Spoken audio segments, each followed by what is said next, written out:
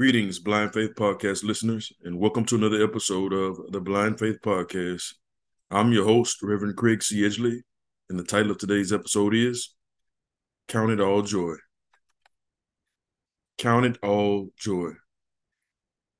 Our scripture reference is going to come from James, first chapter, second verse. Count it all joy, my brothers, when you meet trials of all kinds. For you know that the testing of your faith produces perseverance.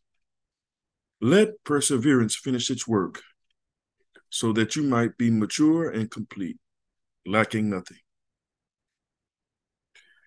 As we look through this scripture, the very first thing that stands out is that word consider. I'm instantly reminded of that little old story, The Little Engine That Could. It was written by a Hungarian author by the name of Woody Piper back in the 1930s. It was a story about a little engine who used to move cars around on the lot.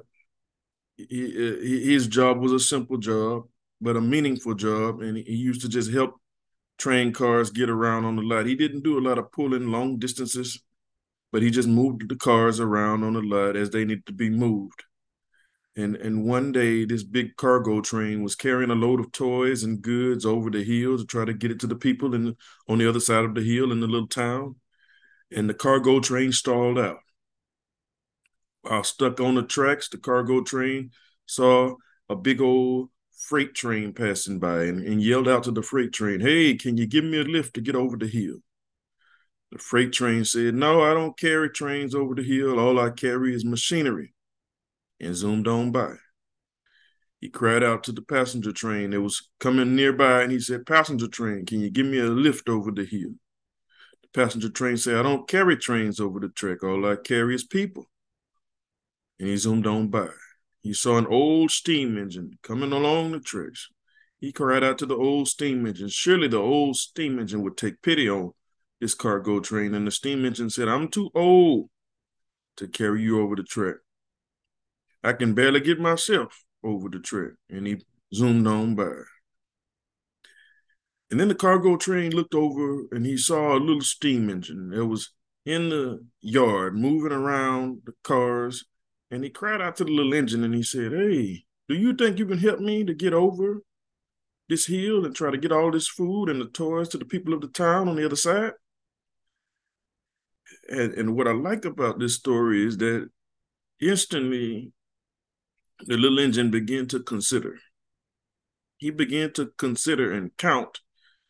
He began to think introspectively. He began to look at the things that he'd done in the past. He began to think intentionally. He looked at the things he was doing in that moment. And then he began to use what he knew about himself introspectively and what he knew about himself intentionally. And then he began to think attentively to the matter at hand. And he began to say, "I think I can. I think I can. I think I can." He considered that it was possible, in spite of his little size, in spite of everything that was against him. He began to think that it was possible. And he hitched himself to the front of the cargo train and he began to pull and pull and tug and tug. And before you knew it, he was pulling the cargo train to the other side of the mountain to get the people, the goods, and the toys. What would we be if Christians, if we could be like that little engine that could? Well, the Apostle James begins this scripture by telling us that we have to consider. Consider can be done in three different ways. When we take consideration of a thing or of an event or of a situation, we can consider what has happened in the past. This means to think introspectively. We think about all the things that have happened to us in our past. And some of us have had a lot of good things that have happened to us in the past. And we can think back on all those good things. But the Apostle James encourages us not just to think back on the good things that have happened to us in the past, but he also encourages us to think back on all of the bad things that have happened to us in the past. Certainly, you can think back and remember how badly you were mistreated, how badly you were treated emotionally, how badly you were treated physically, how badly you might have even been treated spiritually. And you can think back on all of the good, and you can think back on all of the bad. But then not only do we think on things of the past, introspective thinking, we also do some intentional thinking. And that's where we think about the things in our present. And certainly a lot of us could think about some things in our present situations that are going good. You got a place to live, you got food on the table, your children doing decent, you got a good relationship, money's okay. And you can think intentively about the things that are going good in your life. But in addition to those things that are going good in your life right now, certainly you're dealing with some struggles, and you're dealing with some challenges, and you're dealing with some stuff that ain't all good. Some of you might be dealing with sickness. Some of you might be dealing with suffering. Some of you might be dealing with the loss of a loved one. Some of you might be in mourning right now. Some of you are full of sorrow right now. Somebody might have pain in their body right now. And so when we think intentively about what's going on in our present, some things are good, and certainly some things are bad. And as we think introspectively, we think back about the past. And as we think intentively, we think about our present. And as we think attentively, we think about the things that are coming down the road. Certainly, we got some good things lined up in store for us down the road. Somebody might be waiting on a promotion. Somebody might be engaged to be married. Somebody might be expecting a baby. So certainly there are some good things that can be lined up for us down the road. Somebody might be getting ready to close on a house. Somebody might be getting ready to get a new car. There are some good things that can be lined up down the road, but certainly there will be some storms, and there will be some dark days, and there will be some difficult trials and tribulations and hard times and tests in our future. But I like what the Apostle James says. Not only does he say consider, but he says consider it all. Consider it all. So all of the it that you have dealt with in your past, and all of the it that you are dealing with in your present, and all of the it that you will deal with in the future. The Apostle James encourages us in James 1, verse 2. He says, consider it all of it. Consider all of the it that you've had to suffer over the years. Consider all of the times that you've been physically abused, that you've been physically mistreated, that you've been mentally abused and mentally mistreated, the times that you have been spiritually abused and spiritually mistreated, the times that you have gone through addictions and strongholds, and you've had to deal with the hardships and the ups and downs of life, all of the good times and all of the bad times. The Apostle James says, consider it all joy.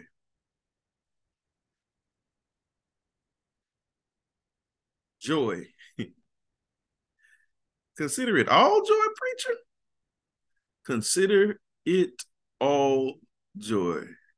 Think of all that it you've been dealing with in your life, for lack of a better word. And the Apostle James says, consider all of the it. Consider all of it joy. So that brings us to the million-dollar question then. What is joy? Well, if we look at joy from a psychological standpoint, it deals with the mental aspects of life. It deals with a mental state of happiness, peace, and tranquility. That's the definition of joy from a psychological standpoint. It deals with the mind state. It deals with when everything surrounding you allows you to have happiness and peace of mind. That's psychological joy. When things bring happiness, contentment, and harmony around you, then you'll have psychological joy. And then there's an anthropological perspective on joy. 6:19 a.m. 2 notifications. The anthropological perspective on joy deals with the people around you that bring you happiness, contentment, and joy. The physical aspects, the physiological aspects of life that bring you happiness, joy, and contentment. You know, as people, we like to have those things, those cars, those material possessions, and we like to have those people in our lives that bring us joy during Christmas time, that brings us joy during the holiday season. And that's all cool in the game. So anthropological joy, and then we got physiological joy, physical joy, where we physically are in a state of joy because of the things that are around us that have brought us physical happiness and contentment. But then we go into a realm of bibliology. We go into a realm of pneumatology and Christology. We go into a realm of the joy of the Lord, as many refer to it in the days of the Bible. They say the joy of the Lord. And this is not dealing with the emotional aspects of life, like with psychological joy, and it's not dealing with the physical or the personal aspects of life, as in anthropological or physiological joy, but this is dealing with joy that supersedes anything that's going on in our minds, and joy that supersedes anything that's going on in our personal relationships, and joy that supersedes anything that's going on with us physically. When we talk about biblical joy, when we talk about the joy of the Lord, it goes beyond what's happening to us in our mental. It goes beyond what's happening to us in our personal relationships. It goes beyond what's happening to us in our physical body, and it begins to look to the spirit on the inside of us to continue to pump joy into us, even in times of trial, tribulation, and test. When you have the joy of the Lord, you'll understand that this is an authentic joy. And it's not just authentic because the Christians say it's authentic. The joy of the Lord is a joy that will authenticate itself in your life if you begin to consider all of your circumstances joy. Go ahead and try it in the midst of weeping and sorrow.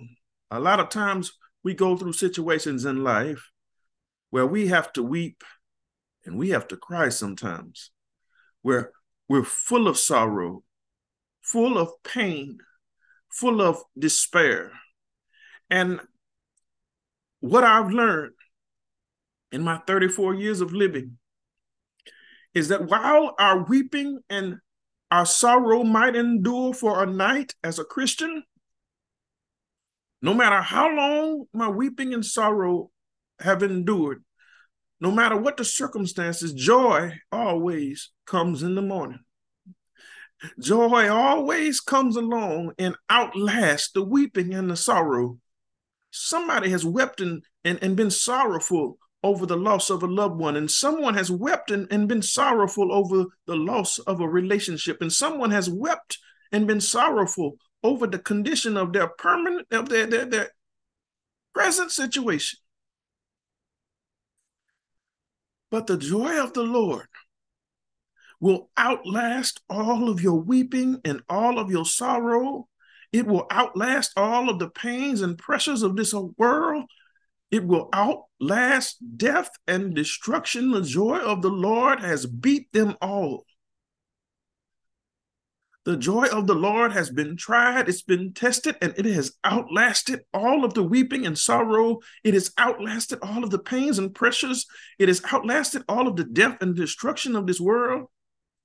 And all you got to do is count it all joy. Count it all joy. So many times, and if we look back in history, our ancestors, the people of color, were beaten, were enslaved, were imprisoned. They had nothing, looked like they had no hope at all. And yet they kept on singing, swing low, sweet chariot. They kept on singing, wade in the water. They kept on singing the Negro spirituals that we still sing today. And by, after a while, joy would take over.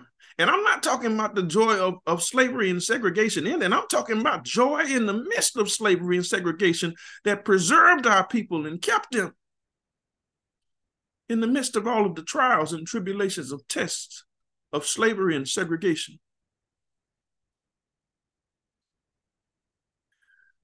The joy of the Lord, point number 2, y'all. The joy of the Lord is a confidence that we have. The joy of the Lord is our confidence. It's our confidence in God that He can do anything instantaneously. And it's our confidence in God that if He does not do it instantly, that it does not mean that He cannot do it, but it could potentially mean that God is delaying the deliverance that we need because He has a purpose and a plan in the midst of it. So what are you saying, preacher? I'm saying that when we have joy in the Lord, it's because we have faith in God. We have faith in who God is, and we have faith in God's ability to move and to work a miracle instantaneously. And we have faith that if God does not work our deliverance out instantaneously, it's because there is a purpose, a divine purpose, and that He's bringing us through a season, He's bringing us through a situation so that on the other side of the season and on the other side of the situation, we will be better than what we were when we went in. And so we have confidence in God that if He does not deliver us from our situation or our season instantaneously, that maybe God is working something out on the inside of us and working something out on the outside of us, and delay is not denial. Not only do we have confidence in the delayed deliverance of God and the instantaneous deliverance of God, but then we also have confidence in the creative deliverance of God. We have confidence in the creative deliverance of God. What do you mean? Well, I believe that if we get into a situation where we only have 2 loaves of fish and 5 loaves of bread, when you have the joy of the Lord, you have confidence that if I'm down to 2 loaves and 5 fish, that the Lord can take what I'm down to and create something bigger and better than what I have. We believe that if there's a dried up valley of decayed and dead and very dried bones, that the Lord can move down in the midst of that valley and create a miracle, a mighty vast army to their feet out of nothing but a pile of dried up, decayed, and very dried bones. We believe that a man can be shot with an arrow, fall down on the bones of the prophet, and instantly the bones of the prophet shoot life up through the man. The man had no chance, but shoot life up through the man. And the man can come out of a deadly situation. We believe that a preacher kindling a fire can stick his hand down in the sticks, accidentally grab a deadly snake. Surely he should have died. venom running through his body, but God. And so not only do we believe that God is an instantaneous deliverer, and not only do we believe in the delayed deliverance of God, but we believe in the creative deliverance of God. We believe that when it's dead, God can speak to Lazarus and say, "Get up." And instantly the spirit of Lazarus will jump back in the dead body of Lazarus, and Lazarus will jump up to his feet and be resurrected from the dead. Because we believe in the instantaneous deliverance of God. We believe in the delayed deliverance of God, but we believe when it's all over, when it's all said and done, there's nothing else left that can be done. The doctor has diagnosed that it's all over. You got a couple of days left when all the odds are against us. We know that God can create something in the midst of nothing. We know that God can deliver in the midst of any circumstance, in the midst of no matter how dead and dried and decayed our circumstance might seem. God can move in the midst of it and bring forth life out of death. God can bring forth goodness out of tragedy. God can bring forth deliverance out of an undeliverable circumstance, because that's who God is. And when you have confidence in God, you ought to have joy. 3 notifications.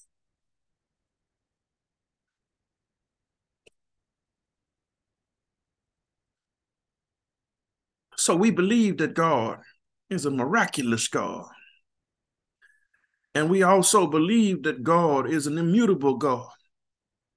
And that it doesn't matter what the doctor has said, and it doesn't matter what the lawyer has said, and it doesn't matter what the judge has said, it doesn't matter what your friends have said, it doesn't matter what your enemies have said. We believe that God is immutable and that he does not change based on the whims or emotions of men. He does not change based on the whims of our circumstances. That when God wants to move, there is nothing that can stop him.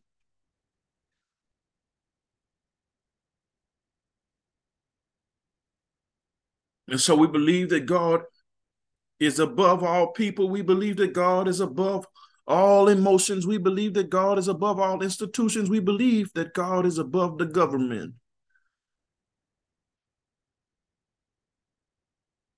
Okay. So point number 3, and let's jump on back into the text. The joy of the Lord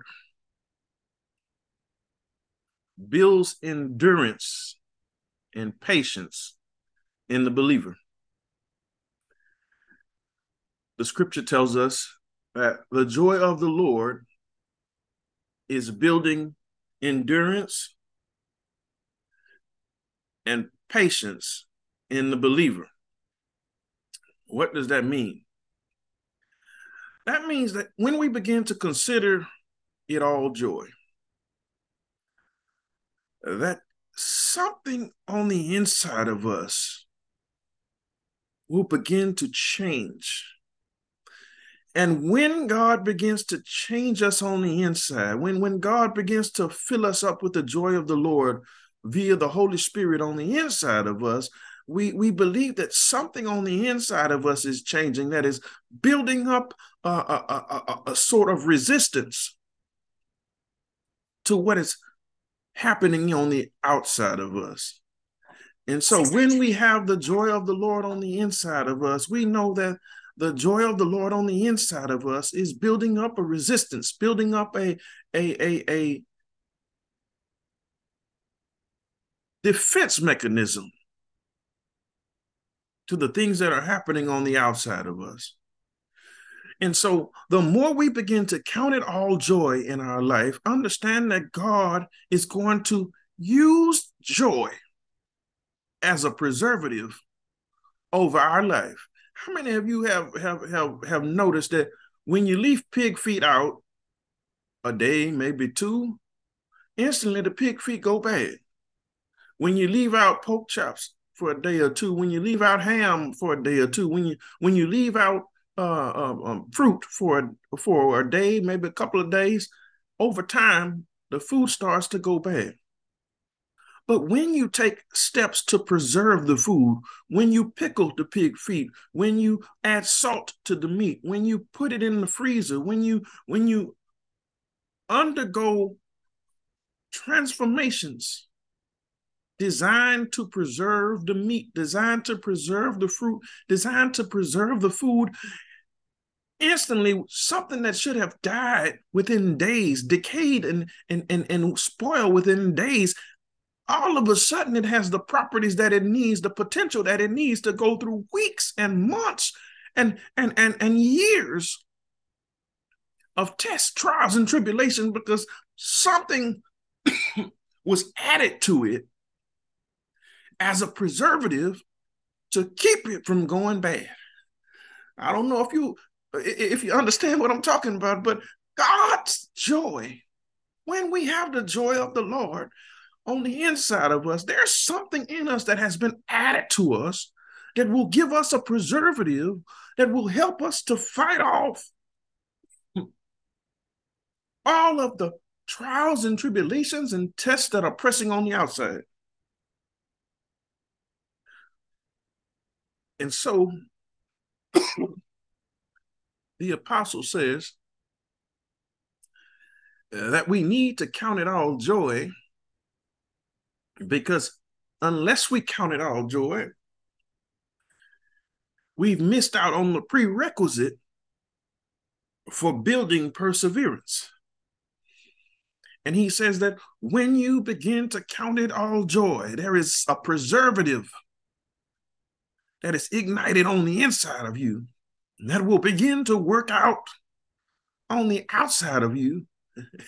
And no matter what tests and no matter what trials and tribulation the enemy throws against you, because you have the joy of the Lord on the inside of you, it will act as a preservative that will cover you on the outside.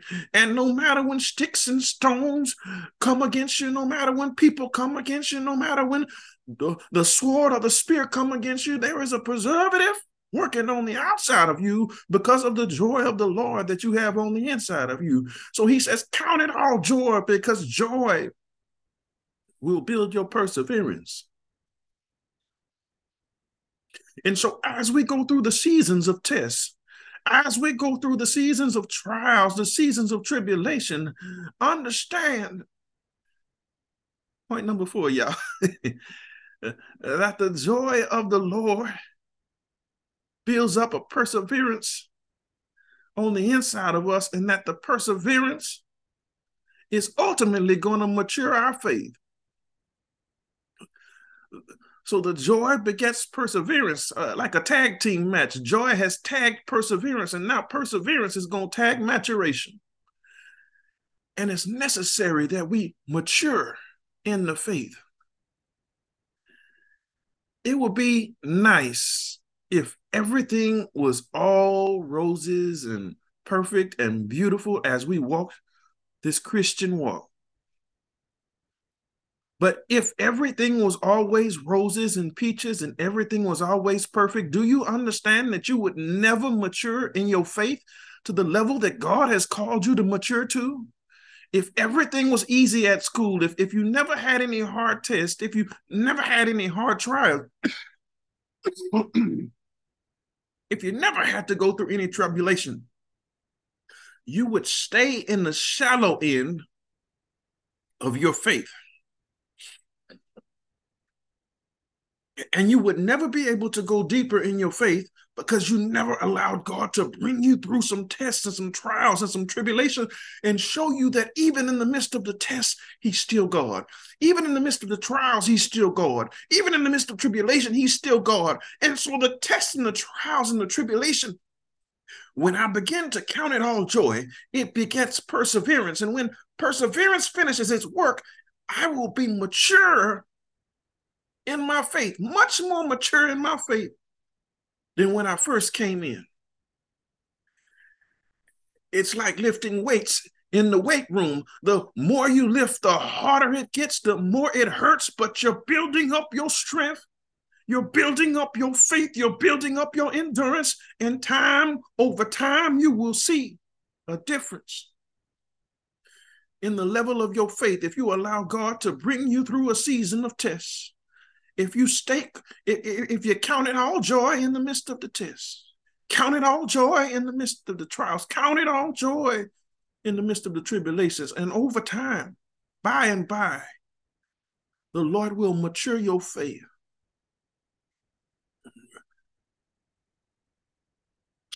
And I'm almost done, y'all. But we count it all joy.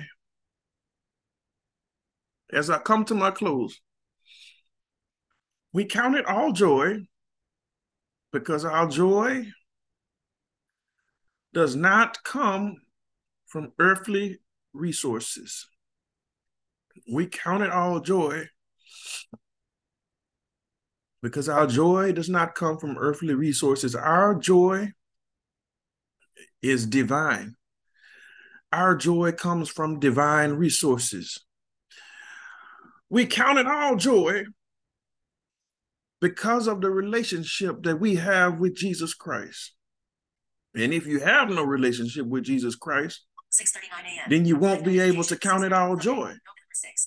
But when you have a relationship with Jesus Christ, 6:40 a.m. 7 you can count it all joy.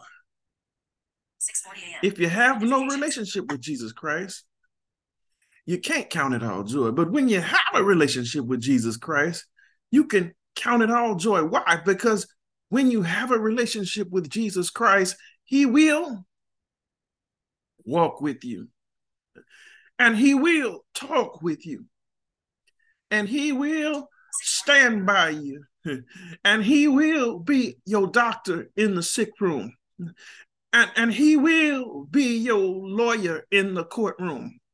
He will be your bridge over troubled water. He will walk with you in the school building. He will walk with you in your place of employment. He will go into you with the meetings with the loan officer. He will help you he'll be the third parent or the second parent as you parent your children. He'll be the bill payer that helps you to meet every bill. He will be the financial consultant that helps you to manage your finances. He will step in when nobody else will step in, because we know that when we have Jesus, oh, I feel like preaching now. When we have Jesus, there's always an ace in the hole. So whenever I'm playing the spades card game, it's a beautiful thing when I have the high joker and all I need is one more book. If you've ever played the game of spades, you know that the high joker is the highest possible card that you could ever have in the deck. And so if all I need is one more point to win, and I have the high joker sitting in my hand, it's not a matter of if I'm going to win, and it's not a matter of when I'm going to win, but because I got the highest card in the deck in my hand, I'll just wait for it, and my winning is just a matter of time. So when I have Jesus in my corner, it's not a matter of if I'm going to win in life, and it's not a matter of how I'm going to win in life, but it's just a matter of when God gets ready to make the victory that I already have internally external to the whole world. You ought to laugh at folk when they sit up there and dog you out and talk about you and say all manner of evil against you, because you ought to be able to see behind them. And when you can see behind them, you ought to be able to see Jesus standing there, right there by your side in the midst of every trial and test and tribulation. And that's why our ancestors, the slaves and those who went through segregation, didn't have to give up. They kept on going. They kept on fighting because they knew that they had Jesus on their side. And there ought to be a joy just in knowing that you have Jesus on your side. But then, I know I'm almost done, y'all. I'm almost done. But then there ought to be a joy on the inside of you because you are full of the Holy Spirit. Joy is a gift of the Holy Spirit. And so not only ought you ought to be able to have joy because you have a relationship with Jesus Christ, but you ought to have joy because there is a joy pump on the inside of you that Jesus is pumping joy through the Holy Spirit, and he's pumping joy, pumping joy, pumping joy. And every time your joy gets depleted, all you got to do is cry out. They say, call on Jesus, and he can pump joy because he has an internal pump on the inside of you called the Holy Spirit. And every time your joy gets depleted, you ought to be able to sing a little song and say, this joy that I have, the world didn't give it to me. You ought to be able to say, this little light of mine, I'm going to let it shine. You ought to be able to say, joy, joy, God's great joy, joy, joy down in my soul, sweet, beautiful, soul-saving joy. You ought to be able to sing your way happy. You ought to be able to pray your way happy. When joy is on the inside of you via the pump of the Holy Spirit, you ought to be able to pray your way happy. You ought to be able to pray so hard that you forget about what's going on the outside and you concentrate on what's going on the inside, and you ought to be able to pray your way into joy because joy is already inside of you. But sometimes you just got to pray your way into it. You got to pray down on the inside until you release the joy. It's like a pill. Sometimes you got to take a pill of prayer. Take a pill of prayer and give it time and keep on praying and keep on praying. And by the joy that is already down on the inside of you will begin to activate. And you ought to be able to have the joy of the Lord. And I'm almost done, y'all. But we ought to be able to get joy every time we read God's word. Because we know that God is his word and his word is he. And they're interchangeable. And we ought to be able to have joy every time we read God's word. Every time we read that weeping may endure for a night, but joy comes in the morning. We ought to be able to have joy every time we read that the Lord is my shepherd. I shall not want. He maketh me to lie down in green pastures. He leads me beside the still waters. He restores my soul. He leads me down the pathways of righteousness for his name's sake. And yea, though I walk through this valley of shadow of death, I don't fear anything, because fear is the enemy of joy, and joy is the enemy of fear. And if I have joy, I don't fear anything. Why, preacher? Because God is with me. And not only is Jesus with me, but God is with me. His rod and his staff, they comfort me. He prepares a table before me, even in the presence of mine enemy. He anoints my head with oil, and my cup runs over. I've got joy because I have Jesus. I've got joy because I'm filled with the Holy Spirit. I've got joy because I've got God on my side. And beloved, the apostle says, when you can count it all joy. If you could just find up enough strength, if you could muster up enough strength to count it all joy. Joy when you've been abused. Joy when you've been misused. Joy when you've been mistreated. Joy when you feel defeated. Joy in the midst of the storm. Joy in the midst of the rain. Joy in the midst of the heartache. Joy in the midst of the pain. When you can count it all. Joy, joy when you're dealing with the troubles of raising your children. Joy in the midst of troubles on your job. Joy in the midst of troubles on your school. When you can count it all. Joy when you can count it all. Joy will activate perseverance, and perseverance will protect you. Perseverance will keep you. Perseverance that will hold you through the midst of the test and the trials and the storm. And not only will joy activate perseverance, but then joy will activate perseverance, and perseverance will tag maturation, and maturation will get you ready for your ministry. Maturation will get you ready for the thing that God has called you to do here in the earth.